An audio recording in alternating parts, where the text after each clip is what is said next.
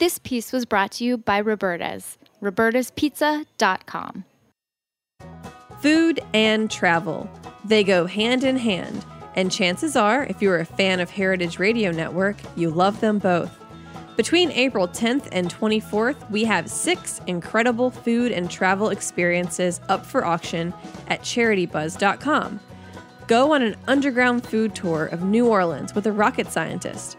Get your hands on VIP passes to Feast Portland, or enjoy a ranch-to-table experience in wine country.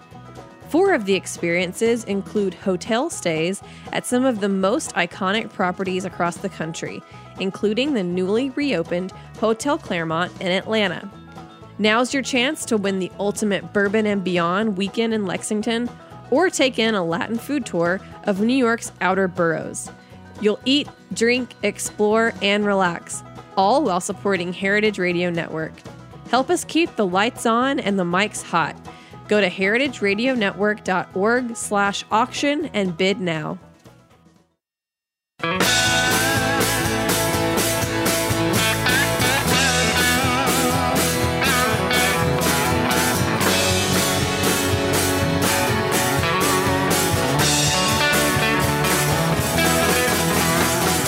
Hey, welcome to Beer Sessions Radio on the Heritage Radio Network. Hey, I'm Jimmy Carboni from Jimmy's Number 43, the Good Beer Seal, and today is Tuesday, April 17th, 2018. We've got some great guests joining us tonight, including Josh Bernstein. Hey, Josh. Oh, hey. Another great book, Homebrew World, and we're going to be talking about it on the entire show today. Congratulations. Thank you. It's like all I do is write books. Well, that's your job. I think you must be happy. I guess so. Congratulations, man. Homebrew World, we'll be talking about it today. And 2 of the great pro brewers who started as home brewers. We got Sven. Introduce yourself, Sven. Hey, Sven Lindbæk, Sven Ale Brewing Company. I have been doing some home brewing back, not that far back, 4 or 5 years ago, and realized very, very quickly that I was not a home brewer. I was an aspiring brewer. And my time was spent home brewing and pursuing starting a brewery. And you've already now opened your own brewery. I have opened a brewery it's located in Millerton. It's a production brewery. Svendale. Great. And we had met through some BJCP classes at Jimmy's Number 43. So we're going to talk to you a lot tonight. And also we got Jason. How are you, Jason Saylor? Good. How's it going? Great, man. Yeah. So you also started we met as a home brewer. Yeah. And you've been Strong Road Brewing how long now? Yeah, now a little over about 2.5 almost. December of 2015 we opened Strong Road Brewery. And before that was home brewing on Josh's tour for quite a while. And yeah, Jason basically we're drunk at 61 Local one day, and he's like, I make beer. I'm like, great. I take people to homebrewers' homes. He's like, great, whatever that means. Let's do it. And they trusted me. And it was magical ever since. Well, it's your story, Josh. I mean, you started, your first book wasn't it about tours of homebrewers? Yeah, first book was really about the story about the American craft beer revolution. This was back in 2009 when really things were just starting to pick up and gather steam. And then we wrote that book, and then people were like, I don't even know what these beers are. So we wrote a complete beer course to talk about the stories and beers and how they evolved. Complete IPA because we're in an IPA moment. And, the book that really is closest to my heart is Homebrew World because the tour started off as just a DIY pursuit, passion on the weekends, riding trains, getting lost, going to strangers' homes, and drinking beer. And it just amazes me. It was just such a ludicrous concept, and people were never like, why is this guy? Who is he? What's he doing? This is before social media, any of that stuff. And so they just trusted me via an email. And then us going back, there's so many connections in this room. Sven, we met, you were taking BJCP classes. That's correct, yeah. We met through that, and Jason for a long time also, probably through some of Josh's homebrew events. Yeah, everybody poured at the Jamboree at one time, too, over at Jimmy's. Multiple times for the Jamboree. Yeah, I was there. So that's cool. So let's talk about this book. There's backstories. You went to different countries, different homebrewers. Jimmy. You didn't get to go. Hey, Jimmy, you know how publishing works on there, too? It's called an advance against earnings. And so, no. But there is, I traveled as much as I could domestically, but one trip to South Africa would basically eat up an entire budget on there, too.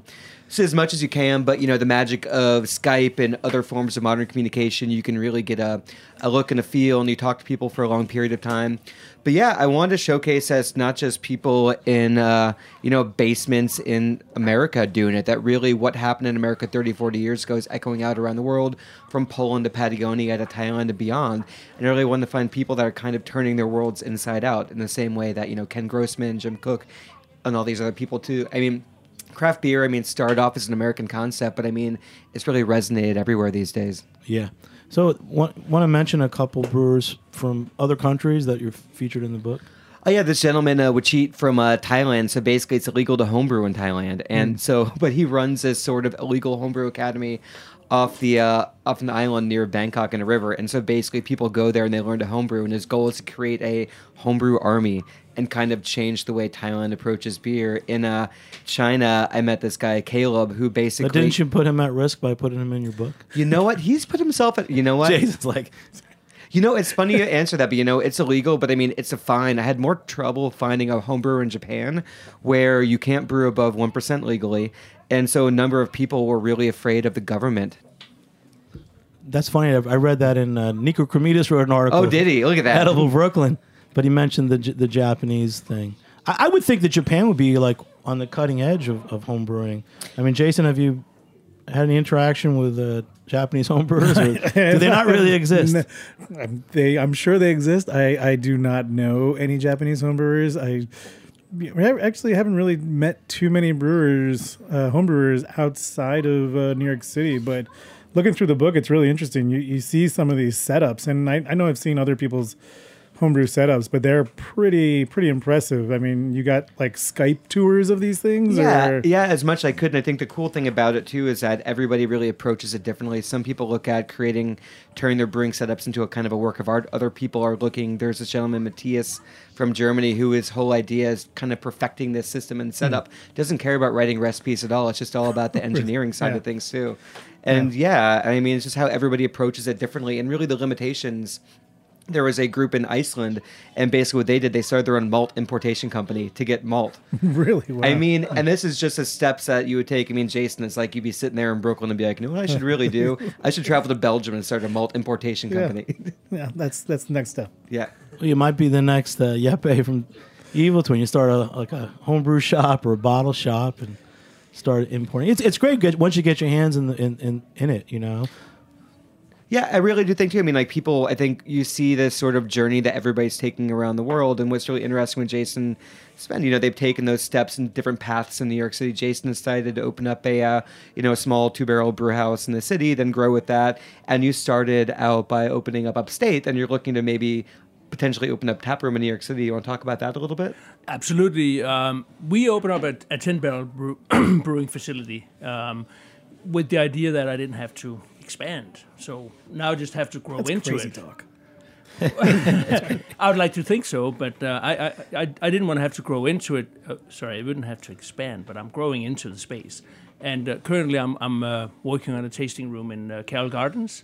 We have our application in. We're waiting for approval, and it can be another couple of months before I get the approval, and then another couple of months for a build-out. So it's important for you to really have a New York City component where people can come visit you, because, of course, not everybody is going to go to Millerton or even know where that's at on a map. Absolutely. It's necessary, because I feel that you have to have the outlet for the brewery. So I'm hoping that will be the base. So what sort of styles, I guess, is sort of a selfish question. What are you making? What should we be drinking right now? You should be drinking our hoppy lager. I started out calling it a IPL, but I realized that the IPLs are usually cloudy, and I don't think a lager should be cloudy. You can do whatever you want. I like that idea. We're making it clear. Then, Josh, what was the first beer we had? Oh, I don't even know. I drank it. I got all greedy because I got my daughter here with me in the studio. That cute little noise in the background she's just playing is iPad. Violet, who's our... Yes. Everyone knows her on social media. Hey, Violet, do you want to say hi real quick? Violet? No, She's shook her head busy. no. The first beer is at Scofflaw Brewing. They're one of Georgia's preeminent sort of brewers of hazy modern IPAs right now, and so they just started rolling into cans in a big way by working with Brewdog in Columbus, and so you're going to see a lot more of them down south. She wants water. Yeah. All right. You guys going to take care of her. We're going to take care of that while I drink. All right. Drink. And then so Sven, the first beer. This has been I want to say how cool the show is, like knowing all of you guys for so long, and Josh, following your writing career, but I always thought that you would never write a book about home brewing again. I don't homebrew, Jimmy.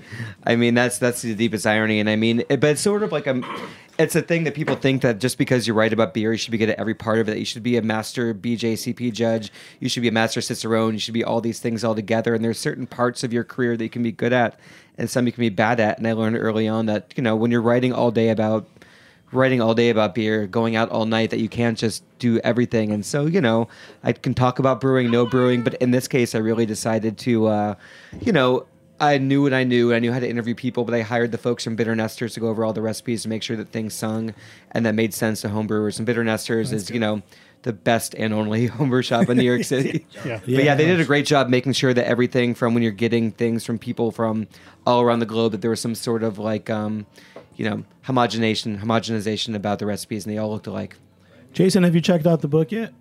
I wonder if there's any recipes or stories that are interesting to you. I mean, I've just skimmed through it at this point. I think one, it looks beautiful. Two, it's really cool to see what everyone's doing, kind of all around the world, and how similar, but some things are just different. It's really a wide range of what's going on, and it's fascinating. I really want to delve into it deeply. Yeah, I think there's a flattening effect where anybody can make a hazy IPA today, but also there's certain things that you're gonna get where in these certain countries you have indigenous ingredients like Patagonian hops, going out to Alaska doing spontaneous ferment. So there's a way that people are really embracing their own terroir and making it something suitably unique to themselves. See, that's what I would love to see. I would love to get in there more and really kind of delve into people that are exploring their regional ingredients and doing more with that. Yeah, given what you're doing, your interests. I mean, yeah.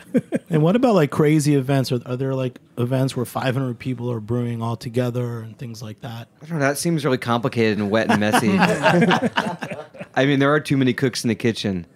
Yeah, and only so many propane tanks go around. I mean, one of the interesting things happening in the professional amateur beer world is there's a lot of wort giveaways nowadays where Bell's and other breweries will brew big batches of wort and give it away. Then whoever makes the best thing out of it will be able to get their recipe scaled up. And there's other things like Zoigel Brewing in Portland, Oregon. They basically have this thing where you can buy wort from them. They give you a 5-gallon carboy filled of wort, and you can pick out what yeast strain you want and what hops you want, and you just dose it yourself. So it's a way of just making homebrew accessible in every sort of level to everybody.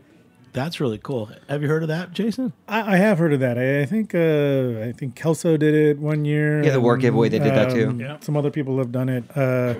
We've definitely been looking to try to do some type of unique partnership with homebrewers, because we have a couple of homebrew club meetings in the tap room at Strong Rope Brewery, and really just want to kind of give back to the community that was allowed me to get open, and it's important to kind of keep those ties and stuff. I don't want to lose that. So yeah, I've actually thought about the wort giveaway, but we haven't kind of come up with a unique idea to kind of spin that or work that into. Jason's also not making enough beer to even in the tap room right now. But Sven might be 10 barrel system. If you want to travel up to Millerton, it's a 2-hour drive, but certainly. I mean, I think it's a great idea. What's cool about this, you're really making me think about the homebrew scene, and so many of the homebrewers that we know are now pros, like Jason's in the room, Sven, KCBC. Well, I think New York City is really unique in the sense that if you're going to open up a business here, you almost have to live here, because you just have to eat that entire cost. You're just you don't even think about the cost. Like, I'm here, I'm going to make this world work for me too. So you see so much of what's happening in the beer world right now came directly from the homebrew scene. KCBC, Strong Rope, Finback, Single Cut, Transmitter, the head brewer over at Gun Hill is a former home brewer. I mean, head brewer 5 Boroughs at Keg and Lantern. Every single person, every single person basically was a homebrewer and wanted to start things up right now. Garrett was homebrewing too before. Yeah, and so there's just this deep homebrewing background. So we don't have a bunch of mercenaries and hired guns that are just like, how can we make a bunch of money in New York City making beer? And the answer is you probably can't. But you can make a great living, and you can make something that's amazing. I think it just shows that that's possible. Cheers. Well, we're going to take a short break. After a great start, we'll be back in a few minutes on Beer Sessions Radio. All right. Yeah.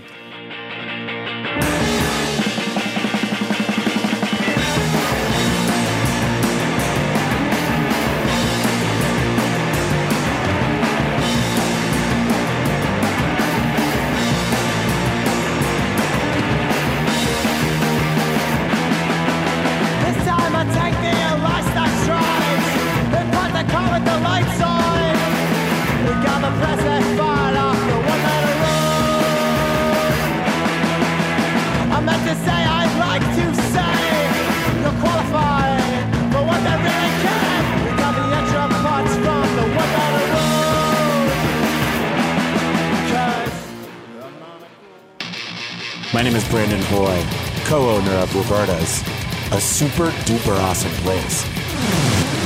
Roberta's is a very, very, very, very proud sponsor of the Heritage Radio Network. We're also super awesome. Thank you, Heritage. Hey, welcome back to Beer Sessions Radio on the Heritage Radio Network. Hey, we're talking Homebrew World with Josh Bernstein. Josh, so great to have you back. And this is your new book that's out now, right? Oh yeah, today. Today. This is the on-air book launch? On-air book launch. Can we get? Yeah. Wait, this is the on-air book launch of Homebrew World, kids. It is, Jimmy. It is, Yes. Jimmy. You got this.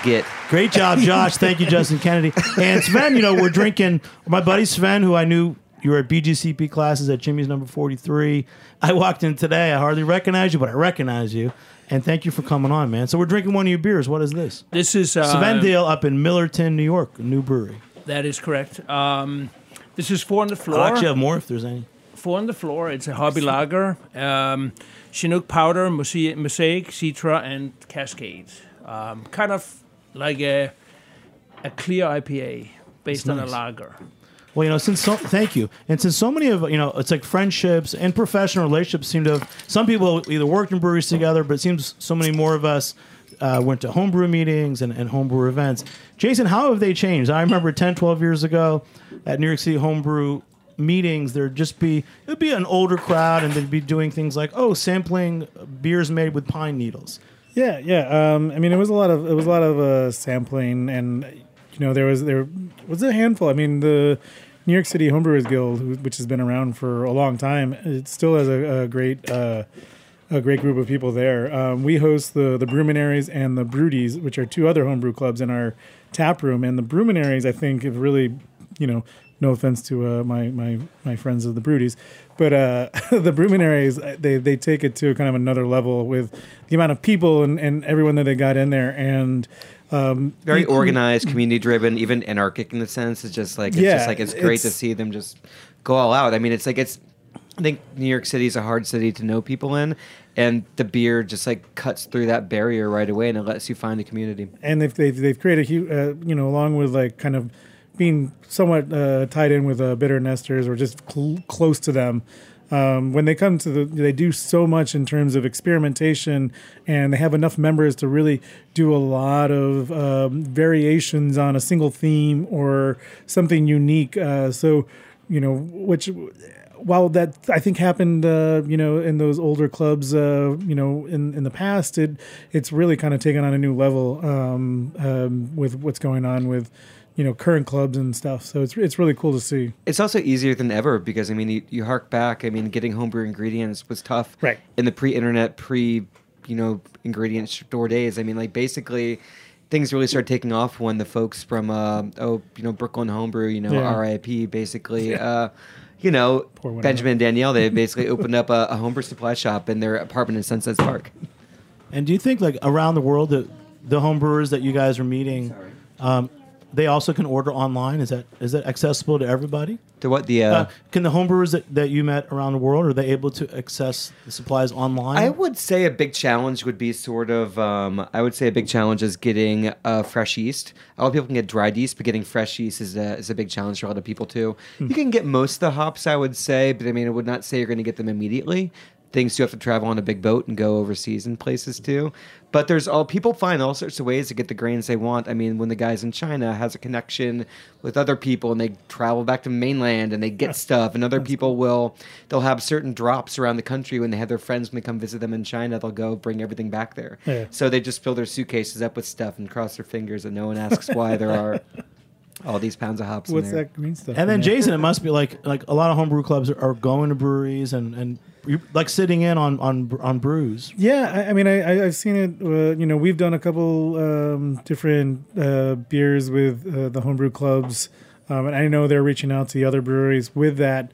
With those home breweries opening up their own breweries, there's this kind of connection, and people have been really supportive, at least in New York City, really supportive about bridging that gap between the homebrew and the commercial beer world, and it's just awesome to see, and it just raises the overall beer world and beer community, and we have this great relationship, and and I think it's important to kind of keep that going and cultivate that.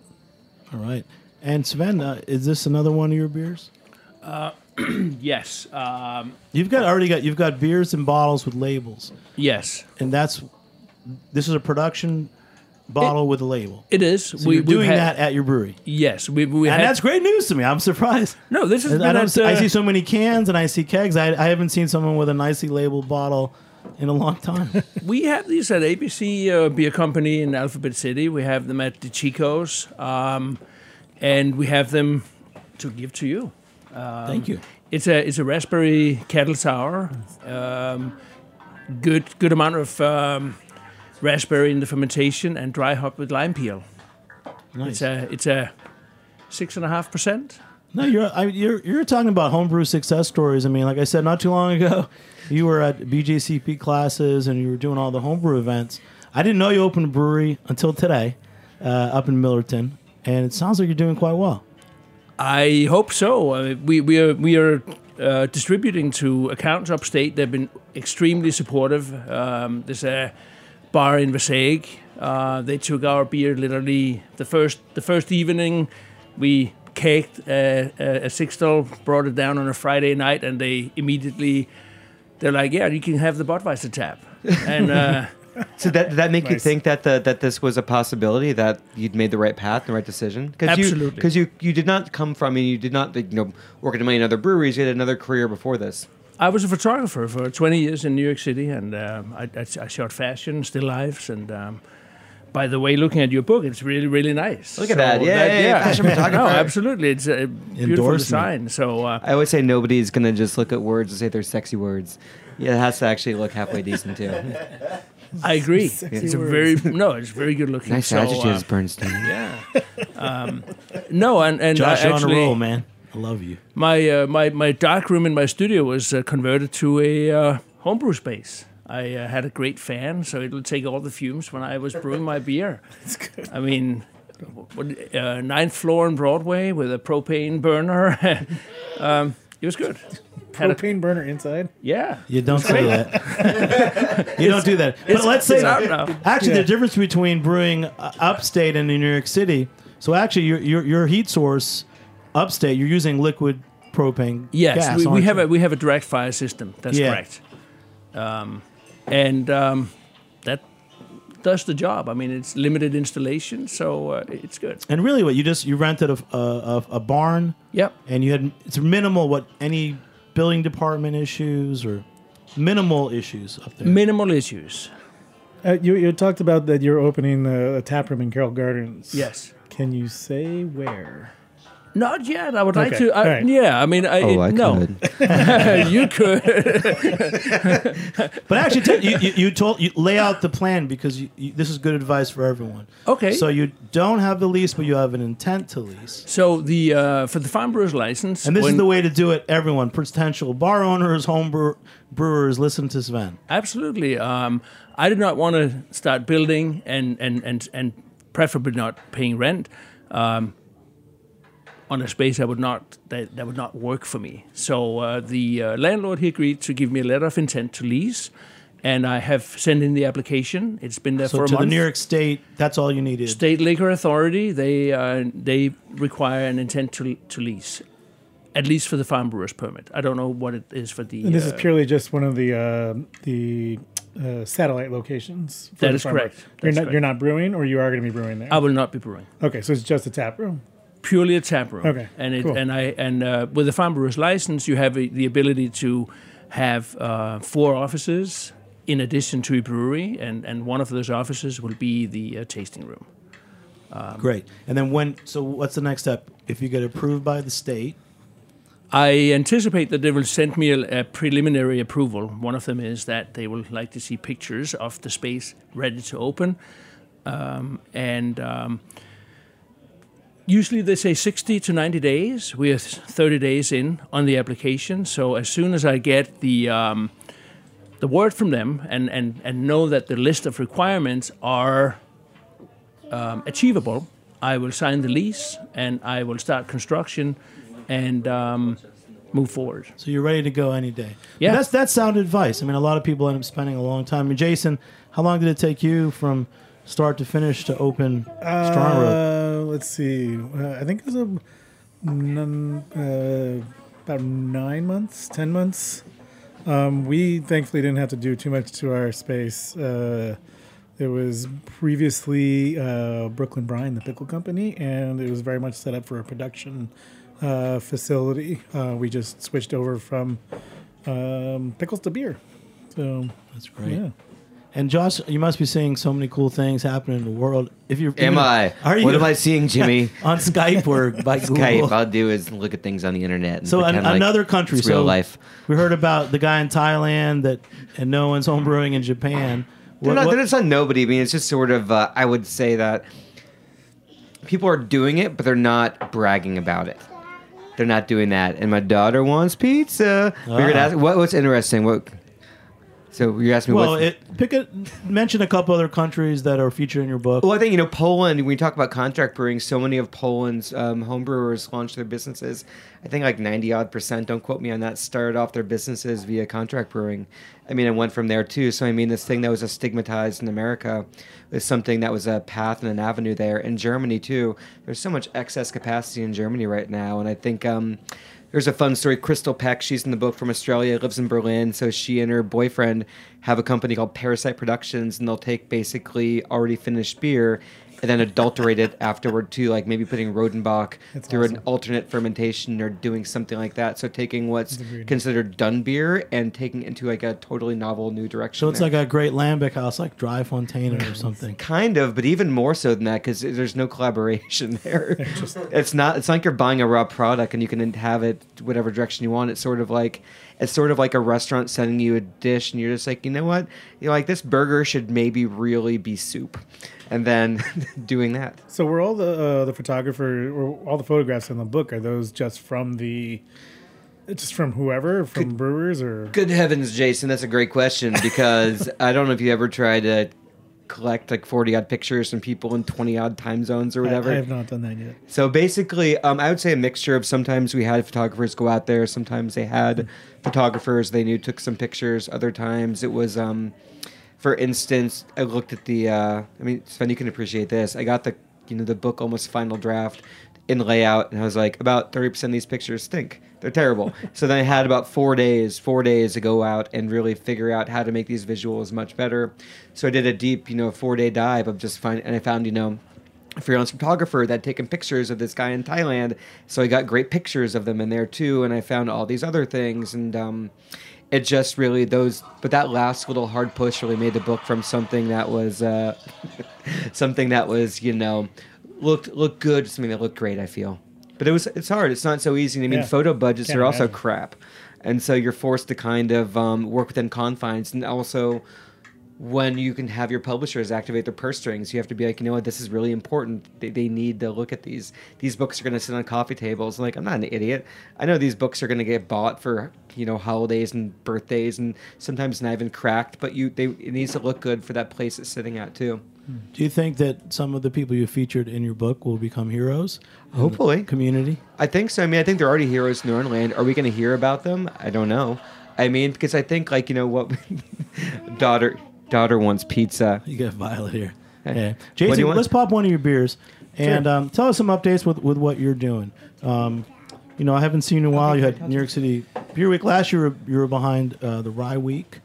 No. We try to participate in all of the things. So right now I'm going to be pouring our pub ale, which is it does not the sound when it pours. This is the sound. And I'll just pass it around. So this is one of our kind of we call it a bitter. It's pretty much just our pub ale. Trying to go back, harken back to those days of when there was just beer from local pub. You would just go and drink it, and it's just that great session beer that you would have 4 or 5 of, and just really try to enjoy it. And it was something that you didn't think about, but when you did think about it, it actually had depth and balance and just this really beautiful structure. So that's something we've been people have been enjoying and we've been selling a lot of. And since we've been selling a lot of beer, we're actually going to be increasing our fermentation capacity and our overall barrel capacity this week, tomorrow, actually. Yay! Congratulations. We've got. Is this like one button they just keep on pressing over and over and over again?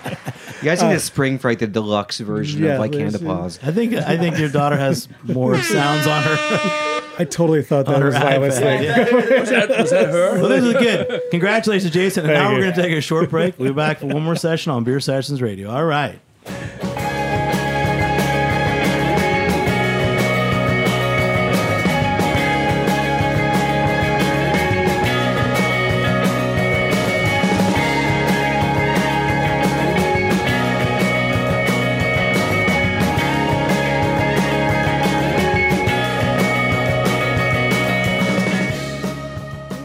Hey, thanks for listening to Heritage Radio Network.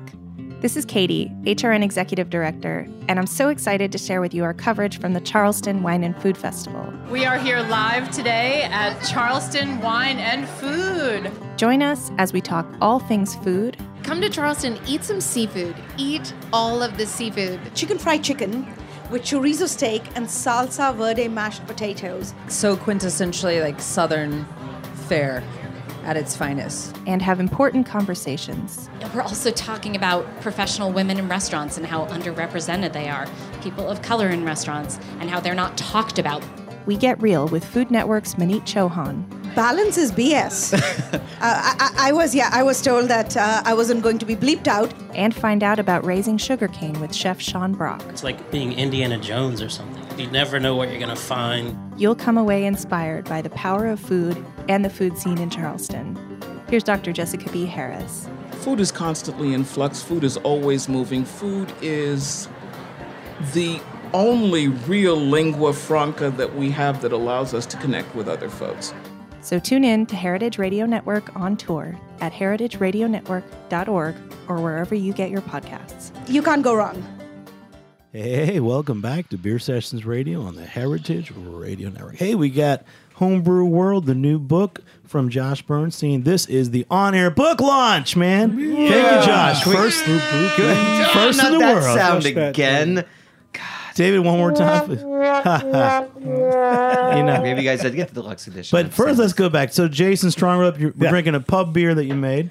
And just give yourself a shout out. You are the guy kind of leading the charge in New York City for using New York ingredients. You're in connection with New York malt farmers and hop growers. Yeah. We're part of the farm brewery kind of licensed crowd and farm brewers in New York State that are trying to utilize New York State ingredients. The license right now dictates that you use 20% New York hops and 20% New York malts. It's jumping up to 60% in 2019 and then 90% in 2024. We are hopefully working towards this year, this summer, to be 100% New York hops and New York malts across the board for all of our beers.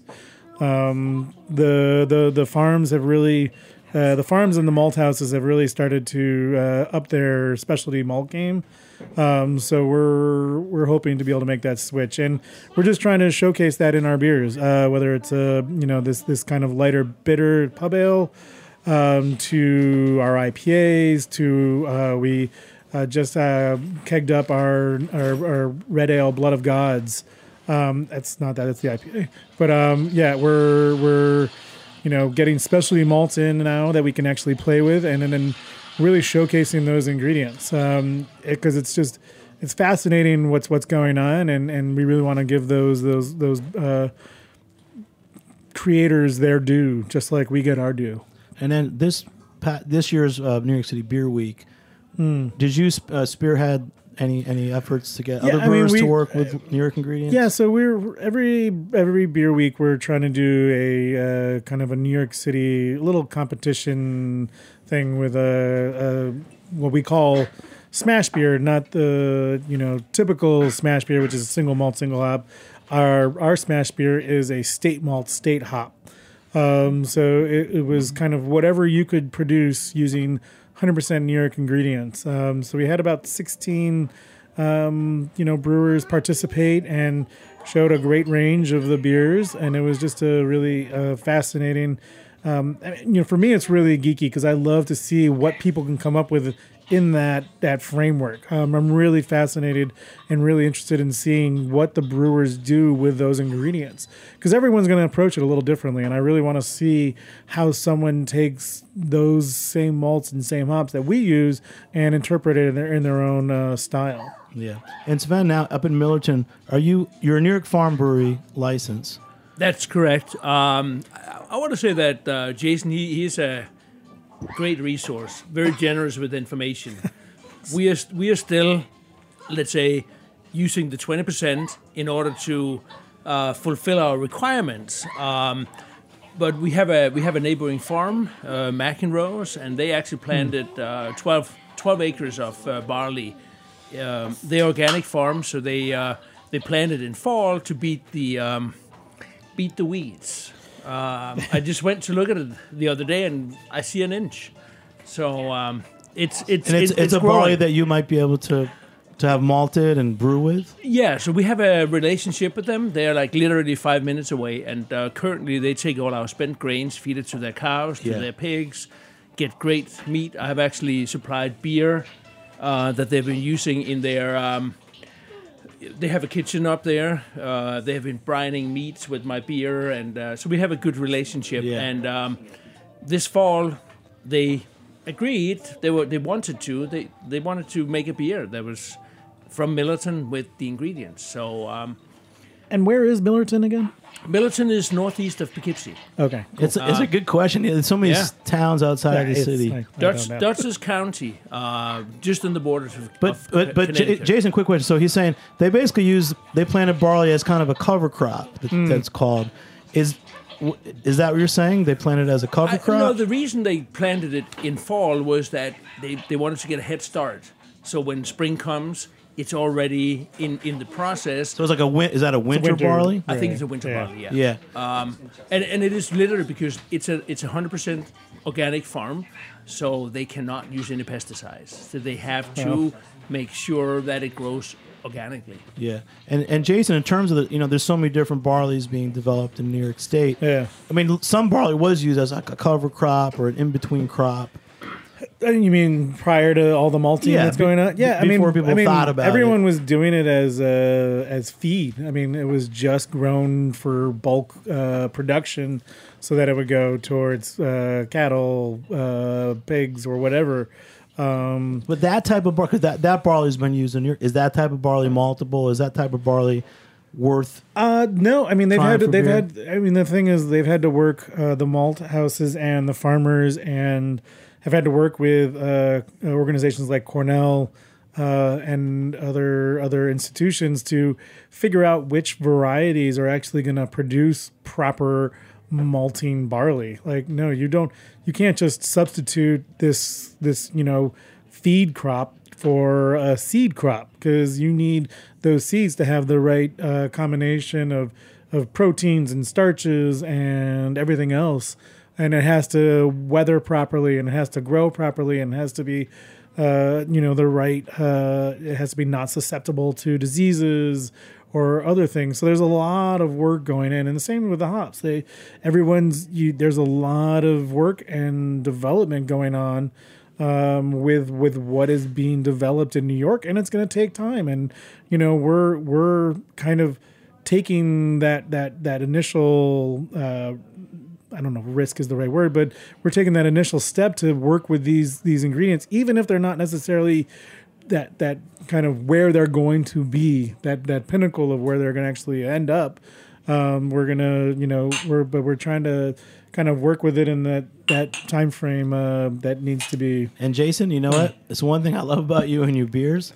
And quick shout out, what is the beer we're drinking? So this is our flagship IPA, Strong Rope IPA. This is 100% New York ingredients. It's hops from a couple different farms, Chinook, Centennial, just really kind of beautiful, somewhat classic in terms of the profile, but a little hazy just because the way that our process works and unfiltered. And it's That's just great. you know. I tell you, I I promise just- you're going to come back, Jason. We're going to do another show just about local and New York grains. Okay. And we'll run with that. Now, Josh, talk about, we've got some heroes in the room, homebrew to pro. Let's jump to, from your book, Homebrew World, is there another, featured person you'd like to mention before Well, we close I think out? there's a fun, interesting story. There's this collective of 6 gentlemen in Iceland.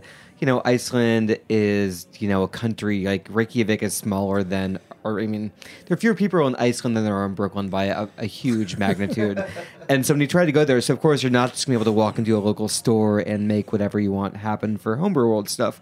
And so what they did was they banded together. They found like an old vintage washing machine, converted that into a brew kettle. They started this importation business, and they would just start traveling, travel around wherever they could. A lot of people come to the U.S. or New York City particularly to get ingredients and go back and just sort of trying So to... it used to be they'd come for jeans, now they come for malt. I don't know. I don't know. I don't even know what we're talking about, Jimmy. You were talking about the Russian thing from like 40 Import, years ago? export, Like I don't know. Levi jeans? You I come don't- shop in New York. I don't know if there's a lot of people from Iceland. They're just like, you know what? You I'm going to sell it hop in on a plane Budapest to get, for your to get currency Levi's. exchange? Anyhow. How old are you, Josh? I'm old enough to you know never, better. You never traveled to Budapest with Levi's and traded them in a better exchange rate? No. No. You're not traveling. But now you're doing it with malt and hops. But it really was just like finding a way everybody overcame limitations. I think that's really the big thing. If there's one thing that cut through the thread, it's like how all these people overcame limitations. The guy in China that was selling beer via WeChat social media app, he basically bought a bunch of convenience store, fridges. Like you go into Bodega and you pull out your Coke, you pull out your like whatever Pepsi. He bought a bunch of those for his fermentation chambers. Chris Allen down in Tennessee, he has a house built into into the side of a hill, so basically keeps everything a certain temperature. Then he outfit his garage with a fermentation thing that would basically make Jason cry about how beautiful it is. I cry often. I know. We all do, but you know what? The hugs make it all better. And then in some of these countries, the homebrew guys, you said some of them are going ahead and contract brewing. I was saying in Poland that was really the case. That was a path forward. That was the way you kind of made it happen there too. But I wouldn't say there's a ton of people doing.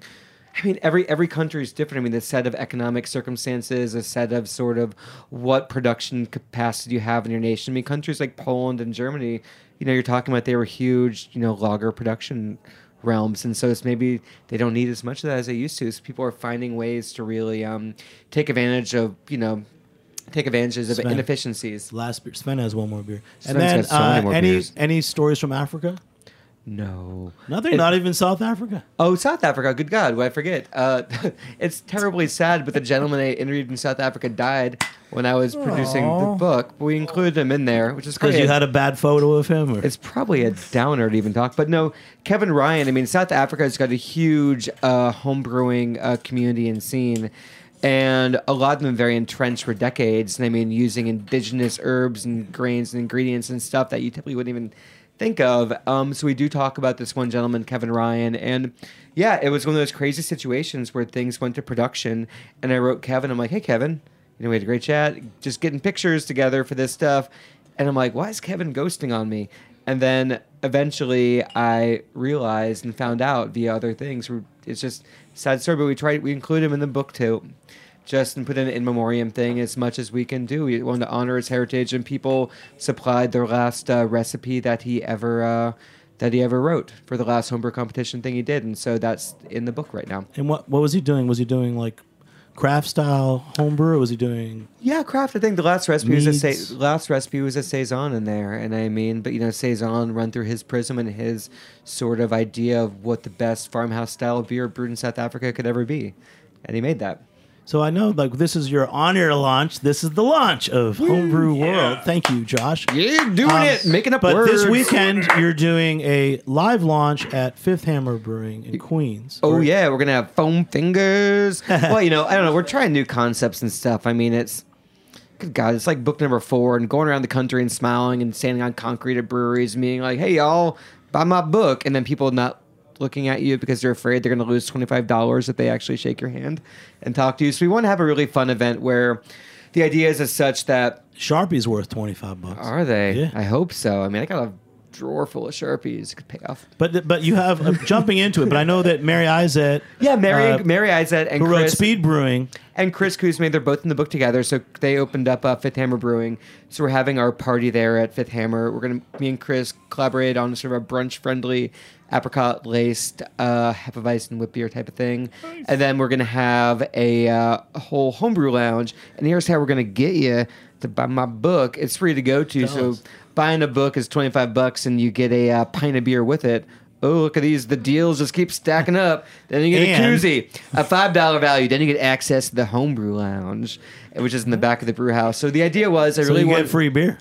I really want to celebrate all the homebrewers too. So we tabbed Mary and 7 or 8 different homebrewers to all make special beers for it. $1 bills. Because this is really. Are you going to be there? Absolutely. Yep. I have to. But yeah, and then we're going to give away the recipes too, because I think just asking somebody to make beer for an event like this feels sort of like tasking them to do something. By allowing them to share their recipe, it really taps in the collaborative spirit of home brewing and doing all these things together. So I want people to walk away from there thinking about different ways they could really approach making beer. Congrats, man. Josh, Homebrew World, it's available starting today. On the internet and bookstores. And thank you for doing an on-air launch on Beer Sessions Radio. Sven, the last beer, what is it? Sven from Svendale. It's Brewing? actually Sven Ale. Sven Ale Brewing, but, you know, in Millerton, New York. Yeah. What's this beer? It's an export stout, and we brewed it. Fall, winter last year. This is our second batch. It's pretty fresh, and I just think we have to have an export stout, and it's really good, particularly with a little bit of the IPA from Jason's Strong Rope. With it gives a nice aroma. Yeah. We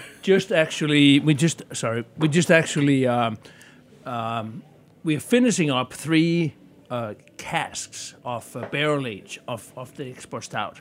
Hill Rock Distillery is great New York State distillery. Exactly. So we have 3 barrels from them, and now full of. Will you be able to taste this on our homebrew tour with Josh? That is going to showcase our old homebrew places on May 12th? May 12th. Oh my gosh, that's a great. May 12th. Yeah, that's May great, 12th. Well, are you coming? I'm being there. I'm gonna be there. Yeah, we're going from you to me to our brewery on May 12th for Josh's book releases as well. We're gonna make it's like we're gonna make the radio come to real life. So you're planning on actually attending the taste at my house. I'm trying. I'm going to try. We'll see if it works. Sven's house, Jason's house. Where do we find out about your events, Josh? Oh, because you do so many great ones. Just so happen to have a website, JoshuaMBernstein.com. Wonderful. And I think that's it, guys. We're going to close out.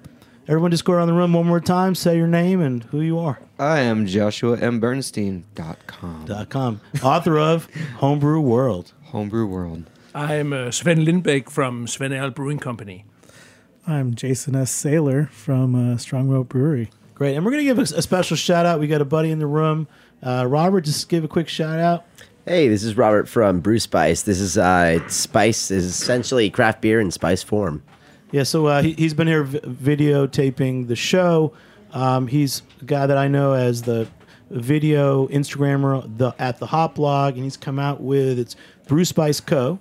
It's spices for cooking. Essentially spices for cooking that allow you to pair your favorite foods, your whatever you're eating with your favorite beers. Great. Yep. Well, good luck to you, man. We're going to do a lot more with you. And again, thanks to everyone. Thanks for joining us here on Heritage Radio Network. Big shout out to our producer, Justin Kennedy, our engineer, David Tadashore, and I'm Jimmy Carboni. Thanks for joining us here on Beer Sessions Radio. We'll catch you next time. All right. Woo! This is how we do it.